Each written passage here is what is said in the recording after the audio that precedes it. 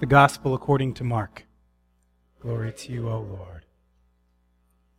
Then Jesus began to teach them, saying, "It's necessary that the Son of Humanity must endure many things, be rejected by the elders of the people, the high priests, the legal experts, and be put to death, and after 3 days rise again." Now Jesus said all of this quite openly, but Peter took Jesus aside and began to rebuke him. But Jesus, turning and looking at his disciples, rebuked Peter, saying, "Get behind me, Satan, because you are thinking not in God's terms, but in human terms."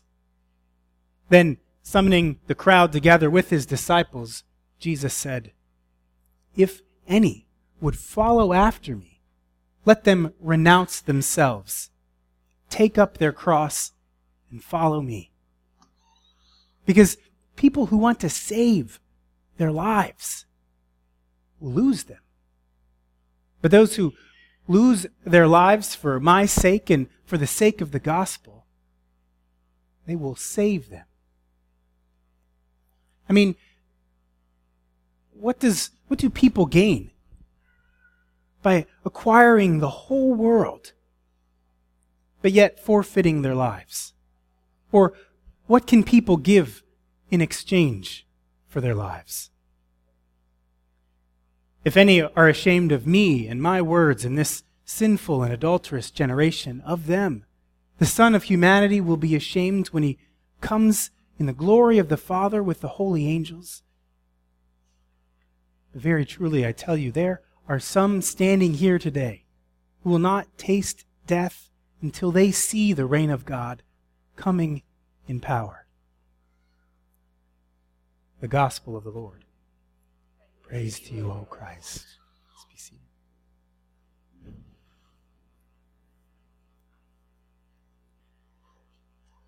So we heard Ed read a passage from Genesis about Sarah and Abraham. This is just a small part of a larger story. And so what we might miss is that what's so amazing about what happens right here in what we heard this morning is that God includes Sarah in the covenant. It might seem that it's all about Abraham and the ways that God is going to bless Abraham with ancestors and family and land.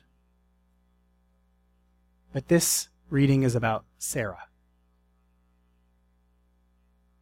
Paul will say, later on today we'll hear from Paul, Paul will say that Abraham never wavered in his faith. But in a way that skips past a very complicated and deeply human story, a story that's so full of grace. And all of the ways that Abraham tried to do what God said that God was going to do apart from Sarah, his own wife. Before I say more about Sarah and Abraham in the Bible, I want to tell you a story about a Sarah and Abraham that I knew. So Abraham was standing anxiously in the emergency room in a New Jersey hospital. Sarah was coding for at least the third time in a row. Sarah was his wife, legally and for the purposes of health insurance, but Abraham lived with another woman and had for at least 10 years. I'll call her Hagar. But there in the ER, Abraham kept saying over and over how guilty he felt.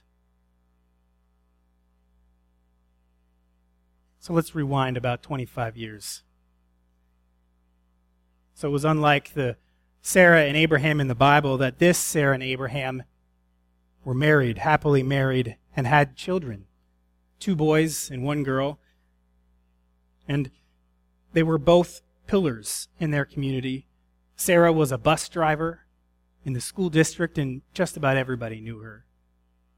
Abraham was like Mr. Local Sports. He was the announcer at the high school football games. And then a brain tumor came. Sarah was lucky to survive. And she survived, but her abilities and personality were transformed. She lost cognitive capacity. She lost motor functions. Her speech became slow and slurred. And from then on, she was mostly bedridden. Driving the bus for school was out of the question. And Abraham became effectively a single dad, along with Sarah's full-time caregiver. For many years, this is the life that Sarah and Abraham and their kids lived. They made life work this way. Then the kids grew up, started their own lives, and then Abraham fell in love with another woman, Hagar. So this is the point in the movie when the movie will invite you to take sides about that decision. But I'll try to just stick with the facts. Abraham moved out of the home he had shared with Sarah and his children and moved in with Hagar. This divided his children. One of his sons disowned him and wouldn't speak to him again for about 10 years. Because they were so well known in the community, Abraham also received anonymous phone calls, threatening, judging. But also one of the facts that I need you to know is that on the morning that Sarah died in that New Jersey hospital, it was Abraham who called the ambulance. Sarah had a heart attack while Abraham was moving her from the toilet to the shower. And this had been their morning routine every day for the last decade. Ever since Hagar had come into their lives, Abraham had moved out but refused to divorce Sarah so that he could continue to provide for her through his health insurance. And still, every day, even though he lived in another house with another woman, Abraham would come to be with Sarah and would care for Sarah with his own hands. He would help her out of bed and into the bathroom, and he would bathe her. Abraham was one of the assisting ministers in the congregation I served in New Jersey. Everybody loved his deep, clear bass voice. He told me this story the very first time I met with him and visited with him. He had come to the office to talk about the very first worship service that we would be leading together. As he was telling me the story, he kept interrupting himself to say two things. The first one was, I didn't come here to tell you this. I don't know why I'm telling all of this to you now. He also said, I sinned against God and my wife. I will pay for that, and I'm paying for it now. These were the same sorts of things that Abraham was repeating to himself 4 years later when we were standing together in the ER.